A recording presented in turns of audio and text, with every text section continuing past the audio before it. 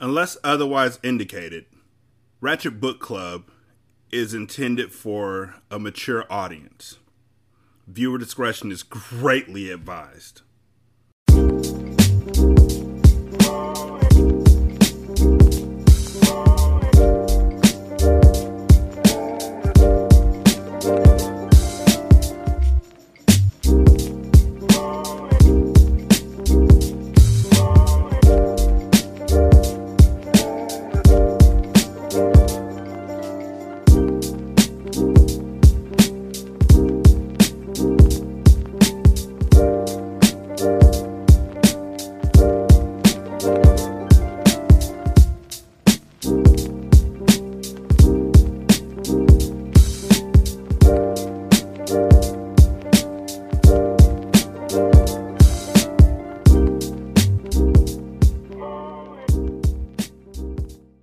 Welcome to Ratchet Book Club, where we read hood classics and good classics. I'm Derek. 916-633-1537. Wretched@gmail.com is the email address. And you can find us on Ratchet Book Club. And you can find us at Ratchet Book Club on Twitter. Leave a review at Podchaser or Apple Podcasts or wherever else you listen to the show at. Just let me know. You can become a Patreon member at patreon.com/single simulcast. I think that's about it. You know, I'm really enjoying this book. Like, I know it's early. It's only chapter 5. Some shit can jump off. They've already got some errors in the book, but I'm enjoying the book as it is thus far. So, let's go ahead and keep going. Chapter 5. A nigga move a brick and he think he Gotti or something. Young Carter. Oh, just call him YC or something. I don't know. The conference room in the Diamond House was in complete silence. Every hustler in the room felt awkward. It was the first time that the cartel had held a meeting without their boss, Carter, and everyone seemed to just be staring at his empty head seat. Carter usually started out the meetings with a statement or a quote, and with him not there, things were odd. Polo noticed the uneasiness of the henchman and stood up. He looked at Money and Mecca, who sat to the right of him, and then back at the henchman. Wait, I wonder, did Mecca tell anybody that he almost got murdered by somebody? That there's somebody who put a hit out on him? No, he's going to handle that on his own because he's a teenager? Okay, cool. He looked at Money and Mecca, who sat to the right of him, and then back at the henchman. He took a deep breath as he unbuttoned his Armani blazer. He walked behind Carter's former chair and rested his hands on the back. Family, we have suffered a great loss, but business must go on. Carter would have wanted it that way. The Haitians, them motherfuckers have no respect for the game. These niggas playing for keeps, but we won't bow down to anybody, believe that. We have to let them know that the cartel still runs Miami, point blank. Polo slammed his fist on the gloss oak table. The occupants of the room included all the head block lieutenants from each district of Miami.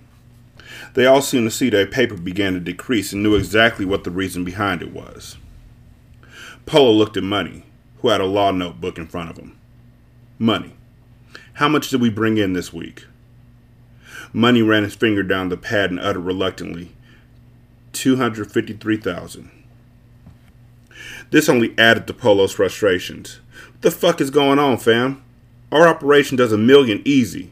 That's barely enough to pay the runners. What the fuck? Polo said as he focused back on the henchman.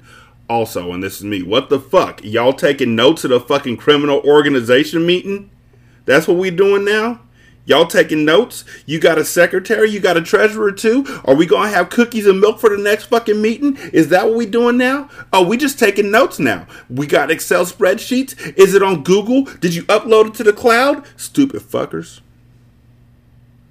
One of the henchmen rubbed his hand over his face and goatee. Man, most of my workers are quitting or siding with the Haitians. They got niggas shook. Mattia and his crew are trying to take over the city. Got niggas shook? Fuck out of here. Y'all need to recruit more thoroughbreds then, real talk. We have to let the Haitians know that just because Carter's gone, it doesn't mean we laying down. We have to get back at him. That's all I've been trying to hear. Mecca pulled out his twin pistols and laid them on the table. And you know what? Them motherfuckers tried to send some bitch at me the other day, like I wouldn't peep the shit. What happened? Polo asked. What you mean, what happened? I left that bitch stankin' in the room. Mecca nonchalantly looked around the table. I told you about fucking with them hood rats, Mecca. We're in a war right now. You can't do that, bruh. You could have got yourself killed, Money said, obvious aggravation in his tone. Man, bitch ain't gonna catch Mecca slipping, believe that. I knew what the bitch was on from the jump. I just wanted to get the pussy before I offed her ass. Mecca leaned back in his chair. The henchman laughed at how cold Mecca's attitude was. Polo and Money were the only ones not amused by his overconfidence. They knew how wild and careless Mecca could be. They also knew eventually his rashness, if not controlled, would lead to their downfall. Before Polo or Money could respond, the room grew quiet. Everyone's eyes shot to the door. Some of the henchmen thought they were seeing a ghost. But it wasn't a ghost. It was young Carter. Polo turned around to see young Carter standing there with an all-black hoodie and a diamond cross that hung down to his belt buckle. Polo smiled, knowing that his talk with him had paid off. Mecca sucked his teeth, letting it be known he wasn't comfortable with young Carter's presence. Polo waved his hand over the table. Come in and join us. Young Carter scanned the room slowly and looked at each man present. He then walked over to a table full of hustlers. Everyone, this is Carter. Young Carter, Polo said, introducing him. Everyone greeted him with a simple head nod or a what up, and Carter returned the greeting with a nod. Money pulled the chair out that was next to him. Have a seat. Carter accepted the gesture and took a seat. Young Carter and Mecca traded mean stares as he walked over to the chair, but both of them knew that it couldn't escalate, seeing they were blood brothers. Polo cleared his throat and picked up where he left off. Carter peeped the surroundings and realized that his father was a powerful man. The man he went his entire life hating had boss status, the same thing he was trying to achieve. He looked at the henchmen and noticed that all of them wore luxury, expensive threads and didn't look like the hustlers he was used to back home. Miami had a whole different vibe. Young Carter stuck out like a sore thumb amongst the others. Carter was from the street. He was hood, and he couldn't help it, so he wore street clothes, knowing nothing better. While he wore Sean John and Timberland, the men were rocking Roberto Cavalli and Ferragamo suede shoes, and everybody wore black. He chuckled to himself. These niggas really believe they on some mafia shit, for real. Fuck out of here. A nigga move a brick and he think he got it or something. He couldn't understand why they had formed this organization. Where he was from, hustlers didn't come together at any point. It was a dog-eat-dog mentality, and everyone was out for self. In the game since he was 16, young Carter began moving bricks by age 21. He was what you call a bona fide hustler. His mother died when he was 20, and after that, he didn't look back. He went hard on the streets. He had Flint, Michigan's coke game on lock. Now at the age of 25, he ran the city, hooking up with a coke connect from Atlanta and completely taking over. Young Carter didn't know it, but he was following in the footsteps of his father. He focused his attention on what was being said in the meeting. We have to get at the Haitians somehow. We have to be strategic, Polo said as he sat down and began to rub his hands together. He was in deep contemplation, and for the first time, he felt the burden of not having Carter's strategic mind. Times like this, Carter was a genius at playing mental chess with the enemies, just like Santiago. In the middle of the discussion, Money's cell phone rang. Normally, he wouldn't pick up his phone in the middle of a meeting, but he had been waiting on that particular call. He flipped open the cell. Yo, he said in his low, raspy tone. He remained silent for a minute while getting the information from the other end of the phone. Then he closed the phone without saying a word. One of my sources thinks he knows where Mati resides, Money stated, referring to the leader of the Haitian crews that had them under fire. Maybe we ought to pay him a visit. Oversized Chloe glasses covering her eyes and Foxy Brown pumping out of the speakers. Mia Moore cruised down the interstate pushing 100 miles per hour in her rented GS coupe. Her long hair blowing in the wind along with the chronic weed smoke she blew out. She could afford to buy her own car, but in her profession she had to switch up whips like she did panties to be less noticeable. What? So, okay, that means she switches out whips every day, I hope. She took another long drag at a Kush-filled blunt and inhaled it deeply. Throughout the last 2 years, her and her crew put their murder game down. I mean, you couldn't mention murder mamas if homicide wasn't in the sentence. Murder for hire was the best way to sum it up. She had done numerous hits from Matee. None of them resulted in these extreme measures. The recent loss of her older sister had Mia Moore's mind churning. She wanted to get revenge on the man that killed her blood. But first, she needed to see Matee to get more information on this guy. Only thing she knew about him was that his name was Mecca, and that Matee had beef with his family. When they took a job, they usually didn't ask a lot of questions. The only question they needed answered was how much money was involved. I swear that nigga dead. Word to my mother, Mia Moore said to herself in her strong New York accent. She pulled off the freeway and entered the town of Little Haiti, where Matee lived. After taking several back streets and dirt roads, she made it to Matee's residence. Mia Moore looked at the elegant mansion and the 15-foot steel gate that was the entryway. She pulled the luxury car up and stuck her hand out the window to push the intercom button. A video surveillance camera faced directly towards her from the gate. "Why, state your name," a voice sounded in a Haitian accent. Mia Moore yelled loud enough that she could be heard. "Yo, it's Mia." "Who?" "Mia Moore, motherfucker. Open up," she spat out her frustration. A brief moment of silence came about just before the sound of the metal clanked, opening up for her. Mia Moore maneuvered the vehicle through the gate into the long driveway leading up to the palace. She noticed that Haitians were scattered throughout the property, all holding assault rifles. It was only the second time she had been there, but the view amazed her once again. The grass was perfectly even and greener than fresh broccoli. The driveway was filled with luxury cars and lined with beautiful flowers. As she got closer to the front of the house, she noticed that a birthday party was going on. It was about 50 children in the front yard with noisemakers and birthday cakes on their faces and hands. She saw all the children gathering around watching the clowns make balloon animals. The kids screaming loud in excitement, and all of them having a ball. A beautiful dark-skinned girl with long, kinky hair was front and center. She had on a princess crown and was happily being entertained by the clown as she instructed him on what balloon animal to make. That must be Matee's daughter, Mia Moore thought, immediately noticing the resemblance. She felt bad for intruding on an obvious family event, but she needed to speak with Matee. She also saw a couple of grown women amongst the crowd, obviously the mothers of some of the children.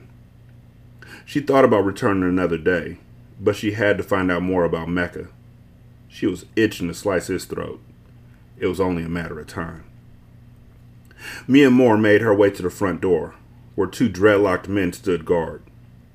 "I'm here to see Matee," she stated as she stood before them. Without saying a word, the guards, both with pistol in hand, stepped aside and opened the door for her.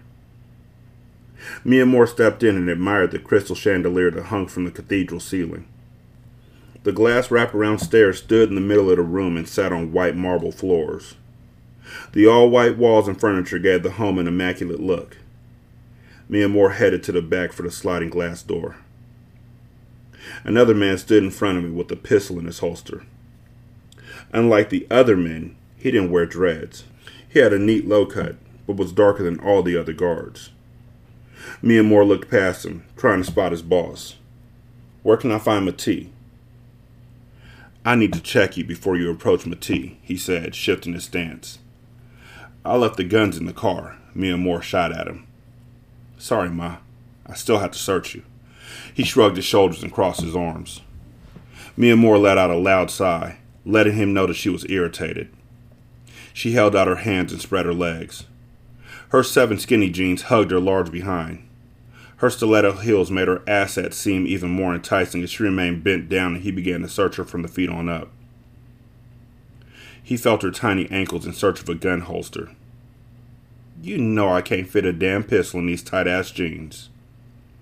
You never know, he said, continuing to feel her upper leg. He paused, his nose level with her crotch. Smells good, don't it? Mia Moore said, hip to his game. Yeah, smells very good, actually. He looked up at her and gave her a perfect smile. Too bad you'll never see it. I wouldn't even let you taste it. Hurry up, I ain't got all day. Mia Moore turned her eyes to the ceiling. She didn't even give him the respect of looking at him. The man was obviously embarrassed as he hurried up and finished searching her. Once he was done, he opened the sliding door and pointed her towards Matee, who was laid out in front of the pool, accompanied by beautiful women.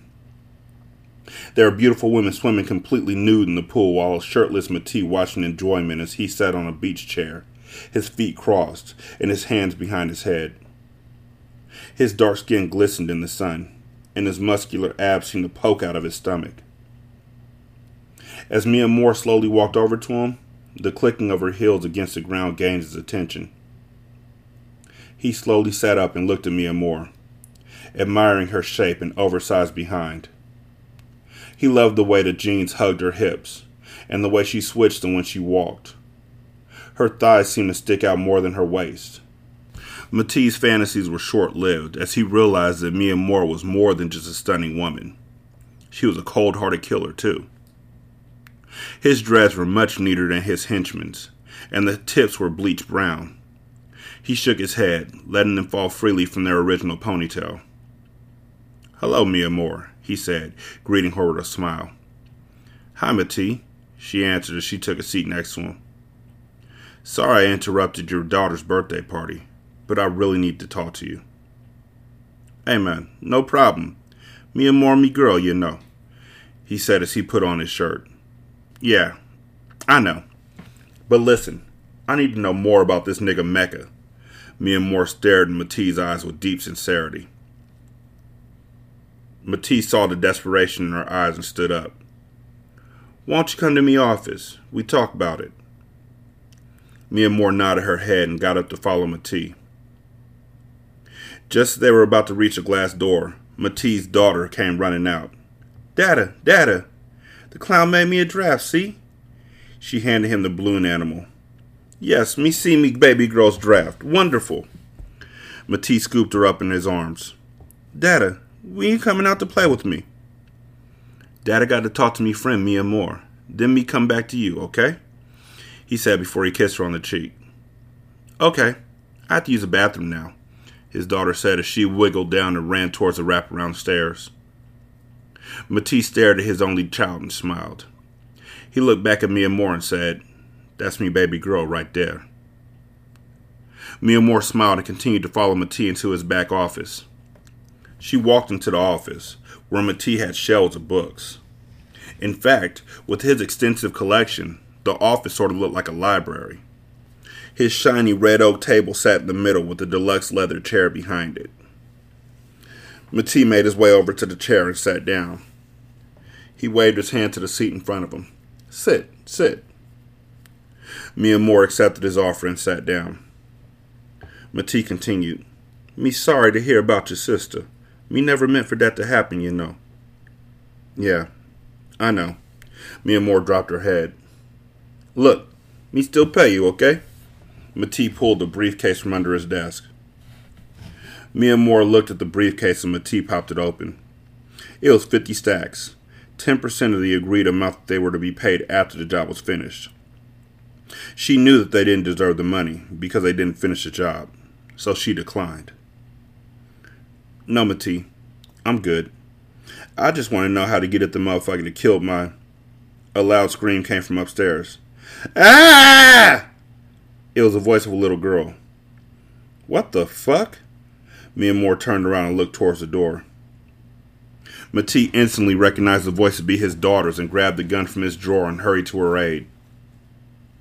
Armed Haitians rushed upstairs where the girl was, and what they saw devastated them. There were 5 bodies lying in their own blood, and Matisse' young daughter stood in the middle of them. She had discovered them when she went to use the restroom. The dead bodies were scattered throughout the hallway, each of them with double gunshot wounds through her head. Matisse's heart dropped when he saw his daughter screaming in the middle of the massacre scene. He hurried over to her and scooped her in his arms. Miyamura followed him up the stairs and was completely flabbergasted when she saw the slaughter. "Oh my God," she whispered as she put her hand over her mouth. Young Carter drove the van down the interstate while Jay-Z's Reasonable Doubt pumped out the factory speakers. He looked in his rearview mirror and saw Money and Mecca, both dressed in baggy clown suits and size 44 shoes, taking off their wigs and wiping off the clown face paint.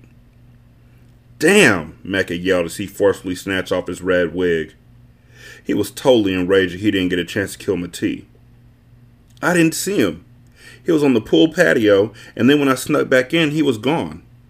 I should have popped him when I first saw him, but he had a guard by the door. He must have ducked off somewhere to smash that female that came in," Money added, notably discouraged also. Carter got off on the highway and pulled into an empty parking lot, where Mecca's Lamborghini was waiting. "We'll get him next time," he said confidently, throwing the clown van in park. Mecca pulled off the costume and jumped into his car. "If there is a next time. Because what we just did, Matisse security is going to be extra tight. We may never get that close to him again. Fuck." Carter and Money jumped in with him, and they pulled off on their way back home. They had just sent a clear message. The cartel wasn't about to lie down. Chapter 6. In the middle of a war, there's no room for weakness. Young Carter. Miyamura sat Indian style next to her sister's grave, her spirit broken and feeling weak without her big sister in her life to guide her. Anissa was the reason why Miyamura had been put onto the street life. She had taught her everything that she knew, and now she was lost forever at the hands of the game. Miyamura had always known that the possibility of death was high, because of the lifestyle that she and her crew led. The same way that she was willing to murk a motherfucker with no ifs, ands, or buts about it, she knew that somebody, somewhere, was willing to do the same thing to them. She just never thought that it could happen to Anissa at the tender age of 25. If she could turn back the hands of time, she would have definitely done things differently that night. It wasn't her idea to use Anissa as a pawn, but she was outvoted by the rest of the murder mamas, and the majority always ruled. Things are always so much clearer in hindsight, and she wished that she had convinced him to come up with a better plan to get at the notorious cartel. It had been weeks, and it was the first time that she had been to visit Anissa's resting place. "This is all my fault," she thought as tears formed in her eyes. She tried to fan her face to stop her tears from falling. She hated to cry, but it was no use. The tears trickled out of her eyes and stained her cheeks as she put her face in her hands, allowing her soul to release the pain. "I'm sorry, Nisa.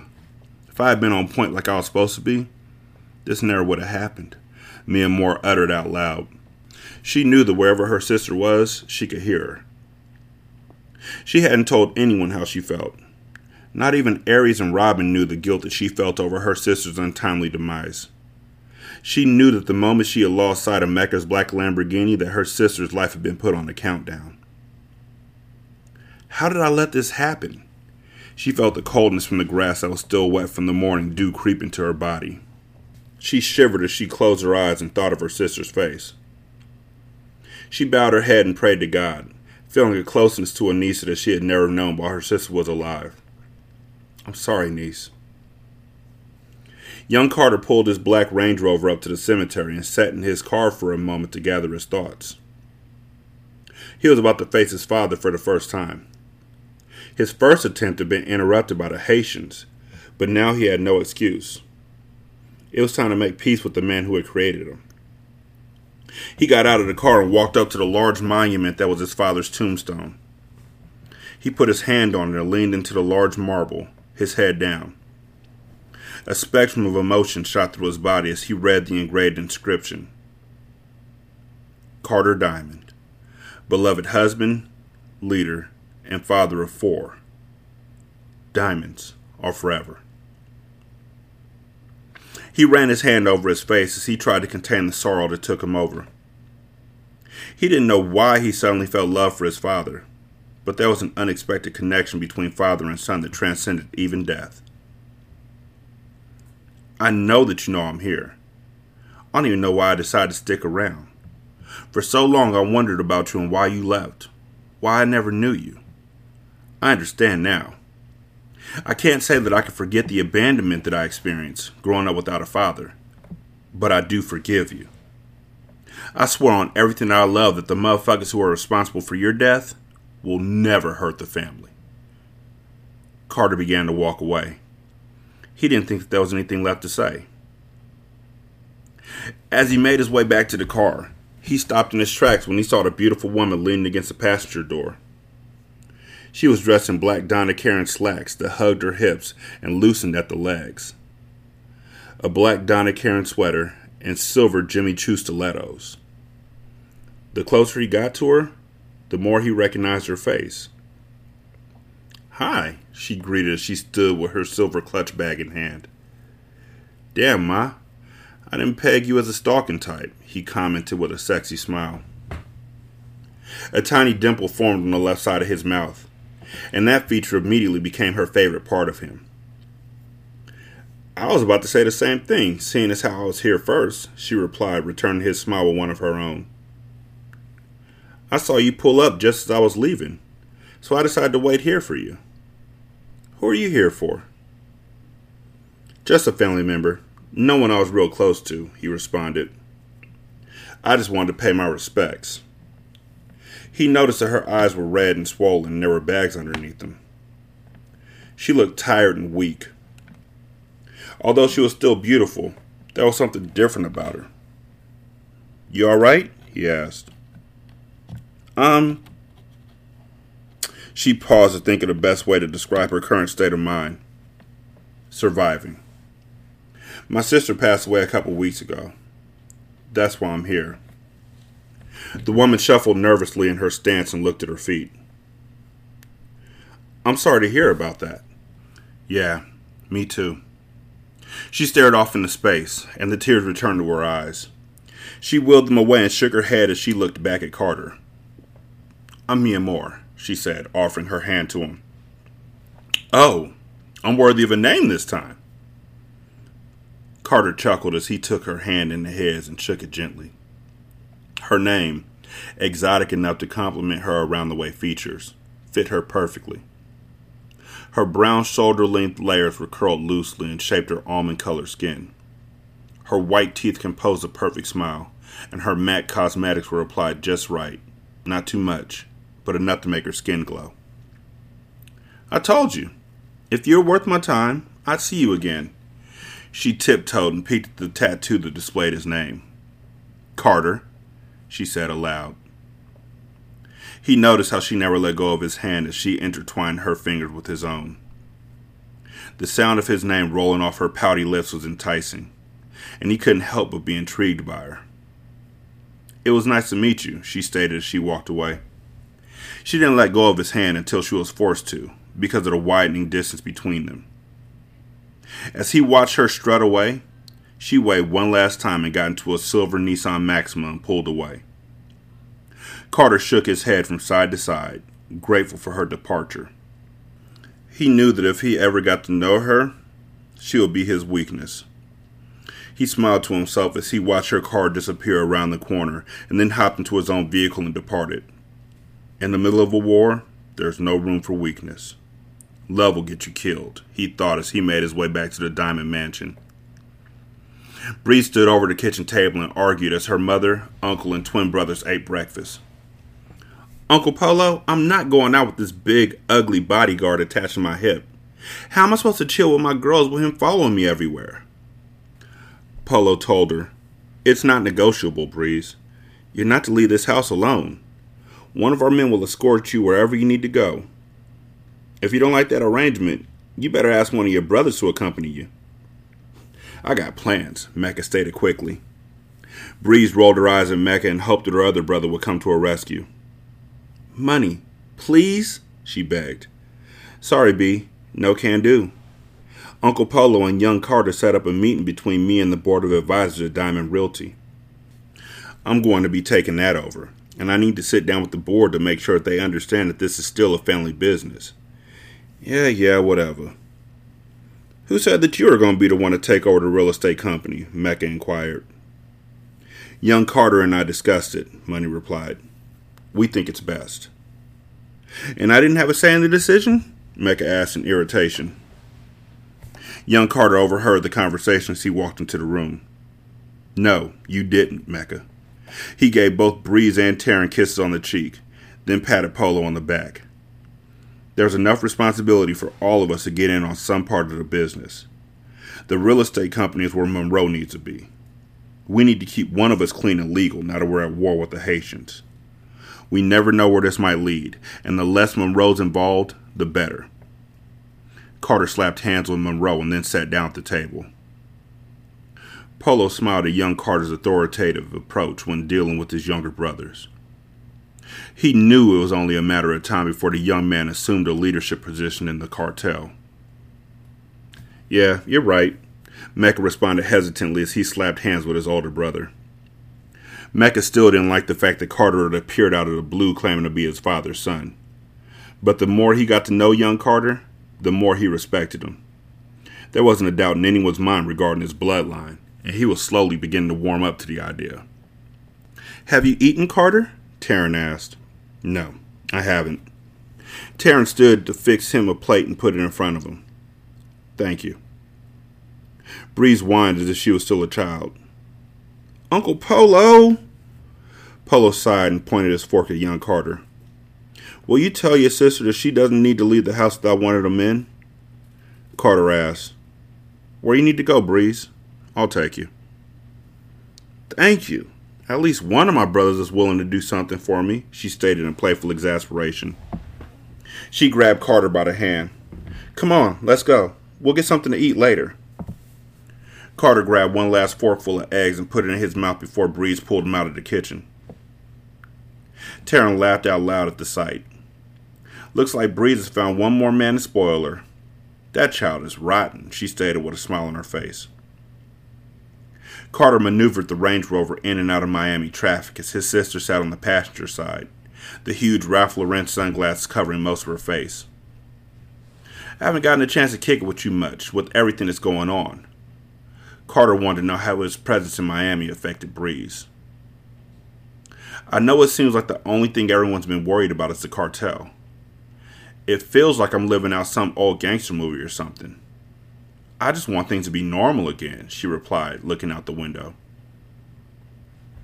So what's your take on everything that happened? You really want to know? Breeze pulled her glasses from her face and rested them on top of her head. Carter nodded his head and waited for her to answer the question. I feel cheated because I only got to know my father for 19 years. I loved him, and I wanted him to be there when I got married and when I had my first child. I wanted him to be here for me. I feel like now that he's gone, everything's going downhill. My mom is afraid every single day that the Haitians are going to harm us. Since meeting you, Mecca's become extra hard. It's almost like he's trying to prove himself to you. It's like he wants to make sure that everyone knows he's Carter Diamond's son. Monroe is the same. Uncle Poe is the same. And what about you? Me? I'm dealing with everything the best way I know how. I cry every morning when I think of my papa. It's like one minute I'm upset with God for him taking my father away, and then the next minute, I'm thanking him for bringing you into our lives when he did. You're my brother, and I'm glad that you're here, Carter. I don't know how, but you make things seem like they'll be okay. I'm just here to help, Breeze. At first, I wanted to say fuck Miami and move on with my life as if none of you ever existed. But that would be selfish. I've never had a family, so I want to get to know you, Mecca, and Monroe. Well, I could tell you the way to win my heart, she said with a smile as bright as the summer sun. How's that? Everything today is on you. I got you, sis. Breeze found out that she and Carter shared the same love for fashion. She took him from store to store as she shopped, picking up every designer she could find. He didn't complain or rush her in the same way her other brothers did, and he even gave honest opinion when she asked about an outfit she tried on. "How's this?" she asked as she walked out of the dressing room in Saks Fifth with a skin-tight 7 jeans that fit low on her hips, almost revealing the crack of her ass, and a Fendi blouse that barely covered her breasts. It was sexy, but definitely not something that he wanted his sister to wear. "I'm not buying that shit. As a matter of fact, you ain't wearing it even if you buy it yourself, so you might as well hang that back up." He flipped through his Apple iPhone, ignoring her. "Come on, Carter, it's not that bad," she argued. He didn't respond, and just continued to focus on his phone. "You're just as strict as Papa was," she stated with a little bit of attitude and a laugh. "I'm a grown-ass woman, you know, big head ass." "I heard that," he stated calmly as he leaned back in the leather chair, still flipping through his phone. He shook his head once as she disappeared behind the dressing room curtain.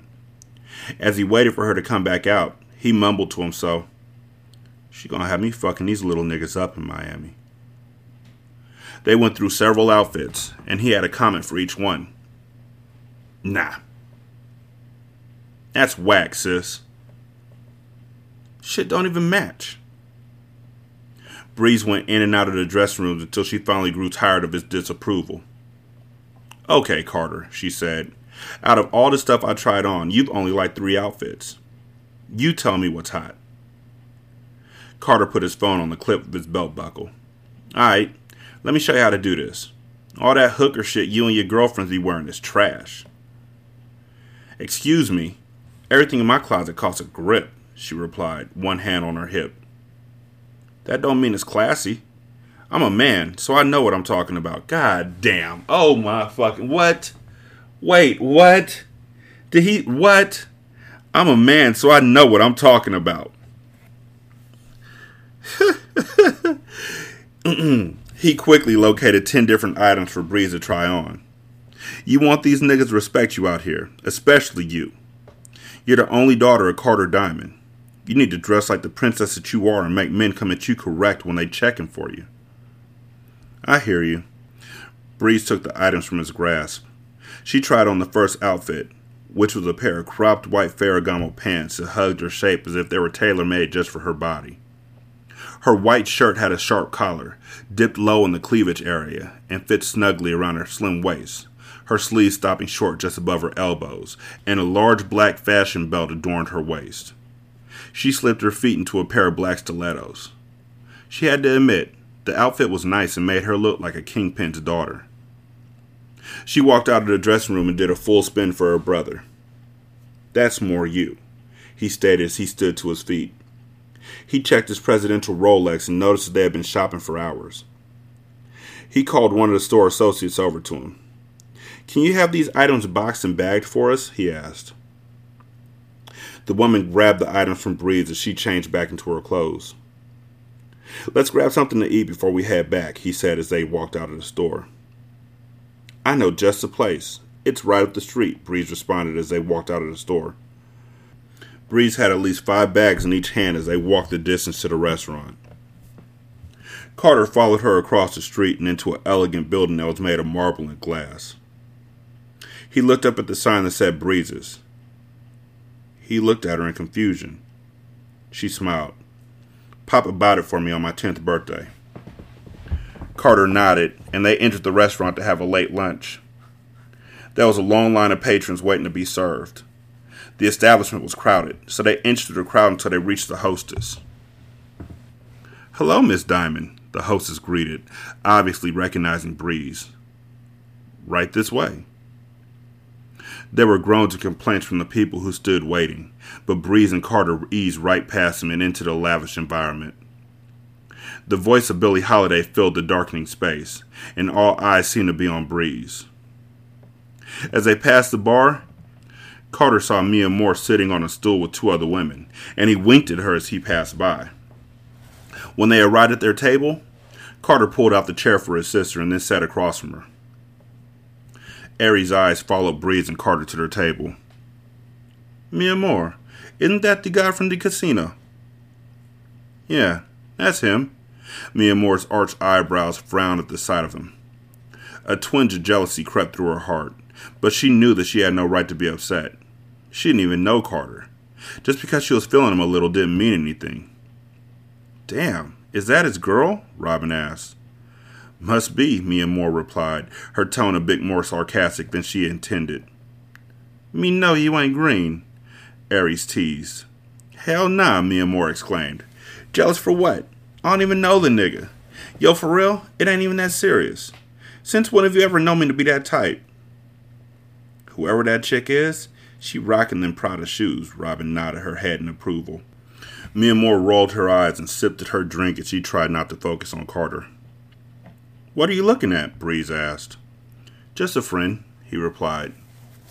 Breeze turned around and stared towards the bar at the three young women who had so much of her brother's attention. You making friends like that already? You've only been here a couple weeks. It's not like that, so get your head out the gutter. Breeze laughed again. It was refreshing to see her smile. It was then that Carter realized he had never seen his sister smile, and it looked good on her. This was the first time he had ever seen her happy. She peeked back at the girls one more time and then whispered, Which one is she? The one in all black, he replied as he watched Breeze look back. Quit staring, Breeze. Shit, she's staring back, Breeze shot back. She must think I'm your girlfriend or something, because her face is all twisted up. Breeze giggled. After she took a sip from her water goblet, she said, You better go talk to her, because she looks mad. Carter looked past his sister's head and saw the look on Mia Moore's face. He stood from the table and looked down at Breeze.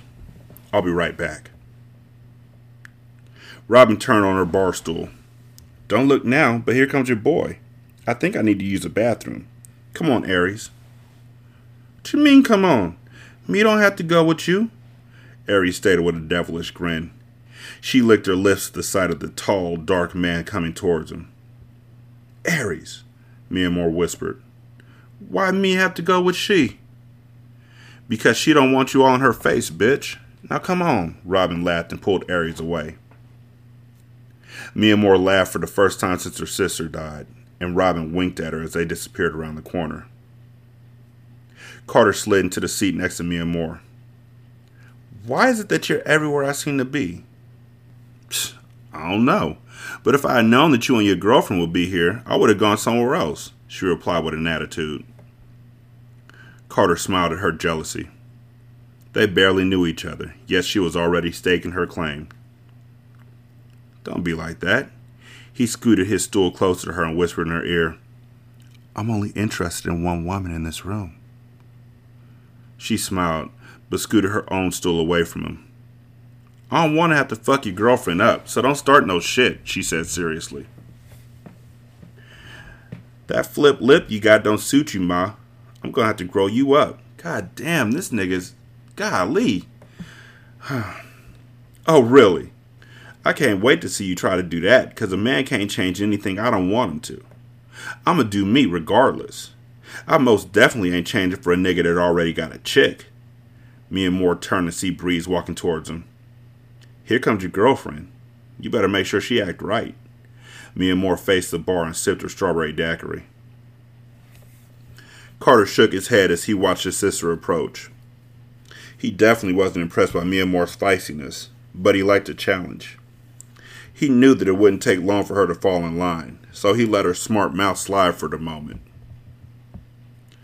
I just got a phone call from Mommy. I told her that we'd do takeout and bring dinner home, Bree stated when she walked up. That's fine with me, but first I want to introduce you to a friend of mine.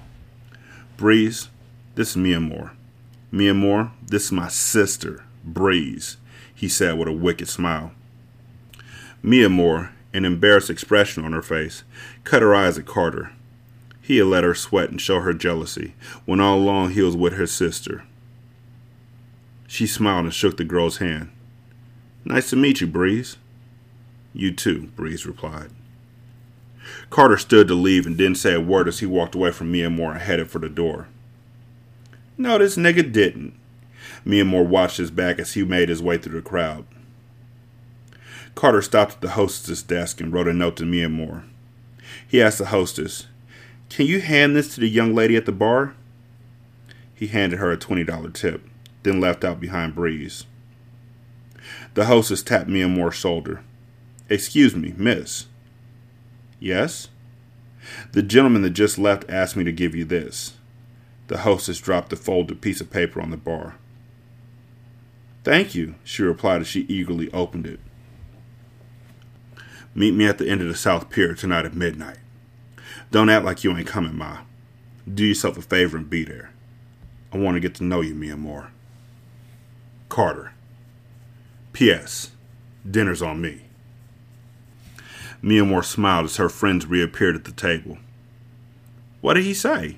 Robin asked. "Nigga didn't say nothing," Mia Moore said.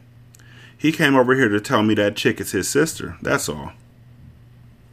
The friends resumed their conversation, and Mia Moore threw in an occasional comment to make them think that she was paying attention, but her mind was on Carter. She was definitely going to the pier that night. She checked her cell phone to see what time it was and immediately started counting down the minutes until she saw Carter again.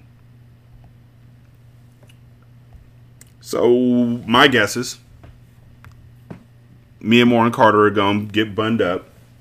He's going to take her to the house at like the end of the book, and she's going to meet Mecca. When she sees Mecca, she's going to realize that that's the dude that killed her sister.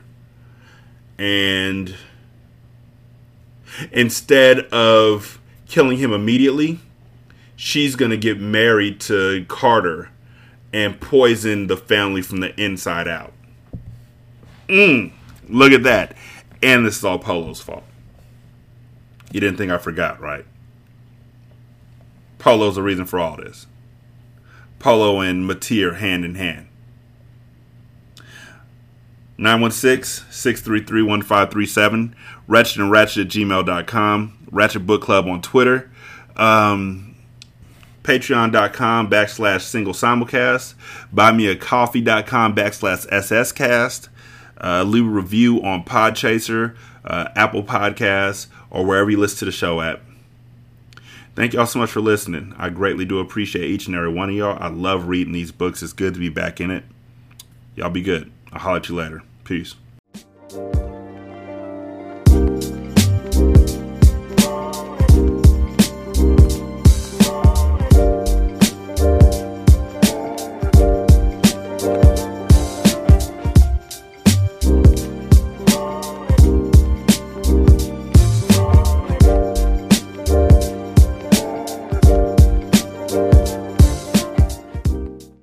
The intro and outro to Ratchet Book Club is by That Kid Garan, and it's called Goodbyes. You can email him at tkgbeats94@gmail.com for more information on how to lease this beat. This is Single Simulcast.